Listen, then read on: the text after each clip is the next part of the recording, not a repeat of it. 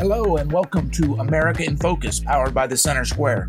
I'm Dan McCaleb, executive editor of the Center Square Newswire service. Joining me again today is Casey Harper, the Center Square's Washington, D.C. bureau chief.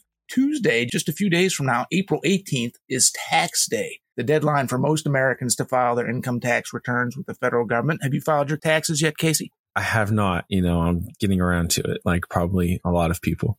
Same here. We've started, but we'll have to finish up this weekend. With tax day just a few days away, it's appropriate for us to scrutinize how the federal government spends our tax dollars. And Casey, you did that this week, particularly going back to the trillions of dollars that Congress appropriated during the COVID-19 pandemic.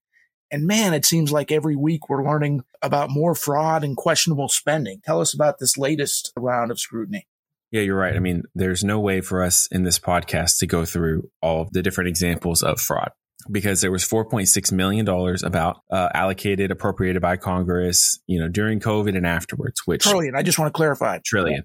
Yeah. What did I say? $1 million? $1 trillion. About 4.1 trillion has been spent. Actually, Republicans are trying to get back that extra $500 billion. I don't think they're going to succeed in that because they don't have the votes, but they're trying to get back some of that money that was appropriated. But these COVID relief funds, as you said, more and more time goes on, we see more and more examples of, wait a minute. And it's not that surprising. I mean, anytime the federal government spends a lot of money really quickly, once you start digging through the rubble, you start realizing, what's going on here? Because if you're a lobbyist, that's the perfect time to sneak in and get a sentence and a bill that, pats somebody on the back or something like that.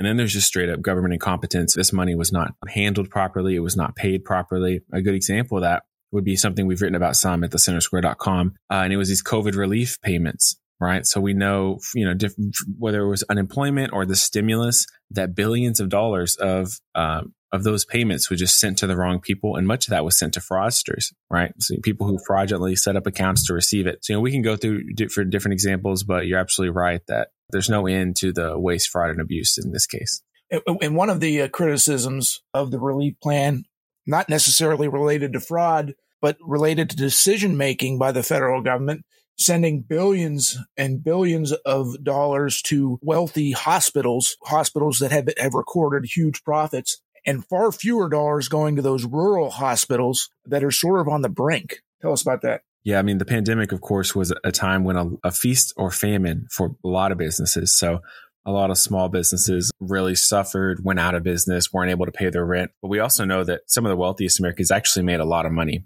during the pandemic, and big businesses did really well because they had the resources to weather the storm. And we saw a sort of similar pattern with wealthy hospitals actually made, real profits and did really well during the pandemic, whereas poor hospitals, really lost a lot of money. So you would think that the money that was passed by Congress to help hospitals would help the poor hospitals stay afloat, but it doesn't look like that's what happened. And lawmakers are pretty upset about this.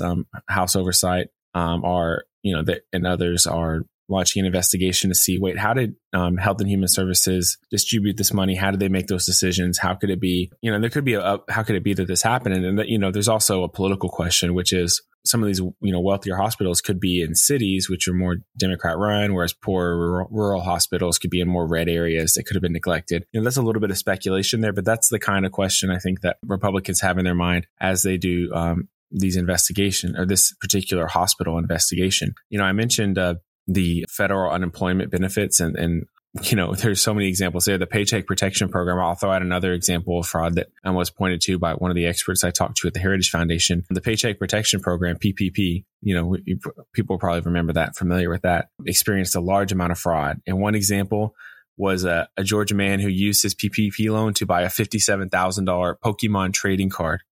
There also have been complaints too, or criticism, for example, how schools spent their COVID relief dollars. As schools shut down during the pandemic, we've since found out the massive amount of learning loss that students suffered. Yet many schools use the money not on tutors to catch kids up, but on the diversity, equity, and inclusion efforts. Yeah, you're right. And there's good examples of that. I mean, but what's happening here is so much of the money isn't going where it's supposed to go. And then the money that is going where it's supposed to go is being wasted, right? Or misused. Or just being spent, even if it's not necessarily a bad cause, it's just not really what you would think COVID relief would be about. COVID relief should be about, getting small businesses back on their feet, helping people. We just saw so many restaurants get shut down, so many hospitals overwhelmed. You would think that's what it went to, or helping, schools recover and buy the equipment they need to keep things safe and everything. But the school example you pointed to, California used these funds for quote unquote environmental literacy, ethnic studies, and LGBTQ plus cultural competency, right? So that's an example. New York, another, pretty left state, used part of their $9 billion to give staff, quote, culturally responsive, sustaining instruction. And that's really like code word for some of the CRT, diversity, equity, inclusion training. Culturally responsive is one of the new buzzwords that I'm picking up as I read through grants and legislation. Cultural competency is kind of code for a lot of this equity stuff.